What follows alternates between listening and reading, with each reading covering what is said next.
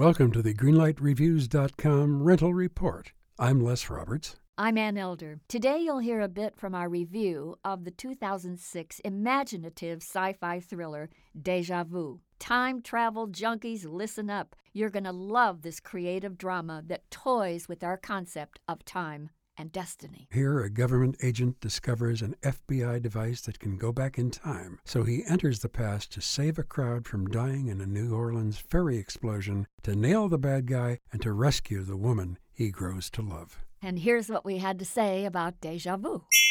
I thought Deja Vu was a challenge. It challenged me to try to understand the technical jargon that all these techies were spewing as they were passionately trying to tell us what the devil they were up to. But to me, after about 30 minutes, it appeared as though only Stephen Hawking could figure out what the devil these people were talking about. That's right. It was that dense. Let's face it, Anne, it is not possible to do this in real life. Right. So this becomes a highly improbable, although pretty suspenseful movie. Right. If you discard everything that you believe, you'll love the movie. If you don't, and I didn't, you would have trouble with it. It really made me work a little bit harder than I wanted to, but I thought the end result was worth the effort. So I'm going to give this a light green light. I just didn't like it enough, so I'm going to give it a yellow light. Okay. So, a green light and a yellow light for Deja Vu.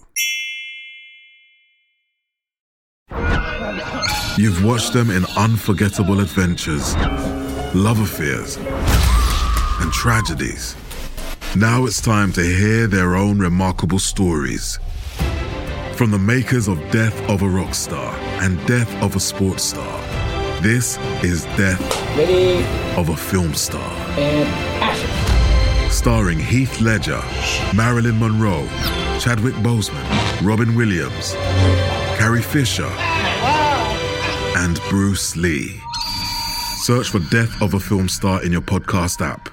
You've seen them tell stories. Now it's time to tell theirs.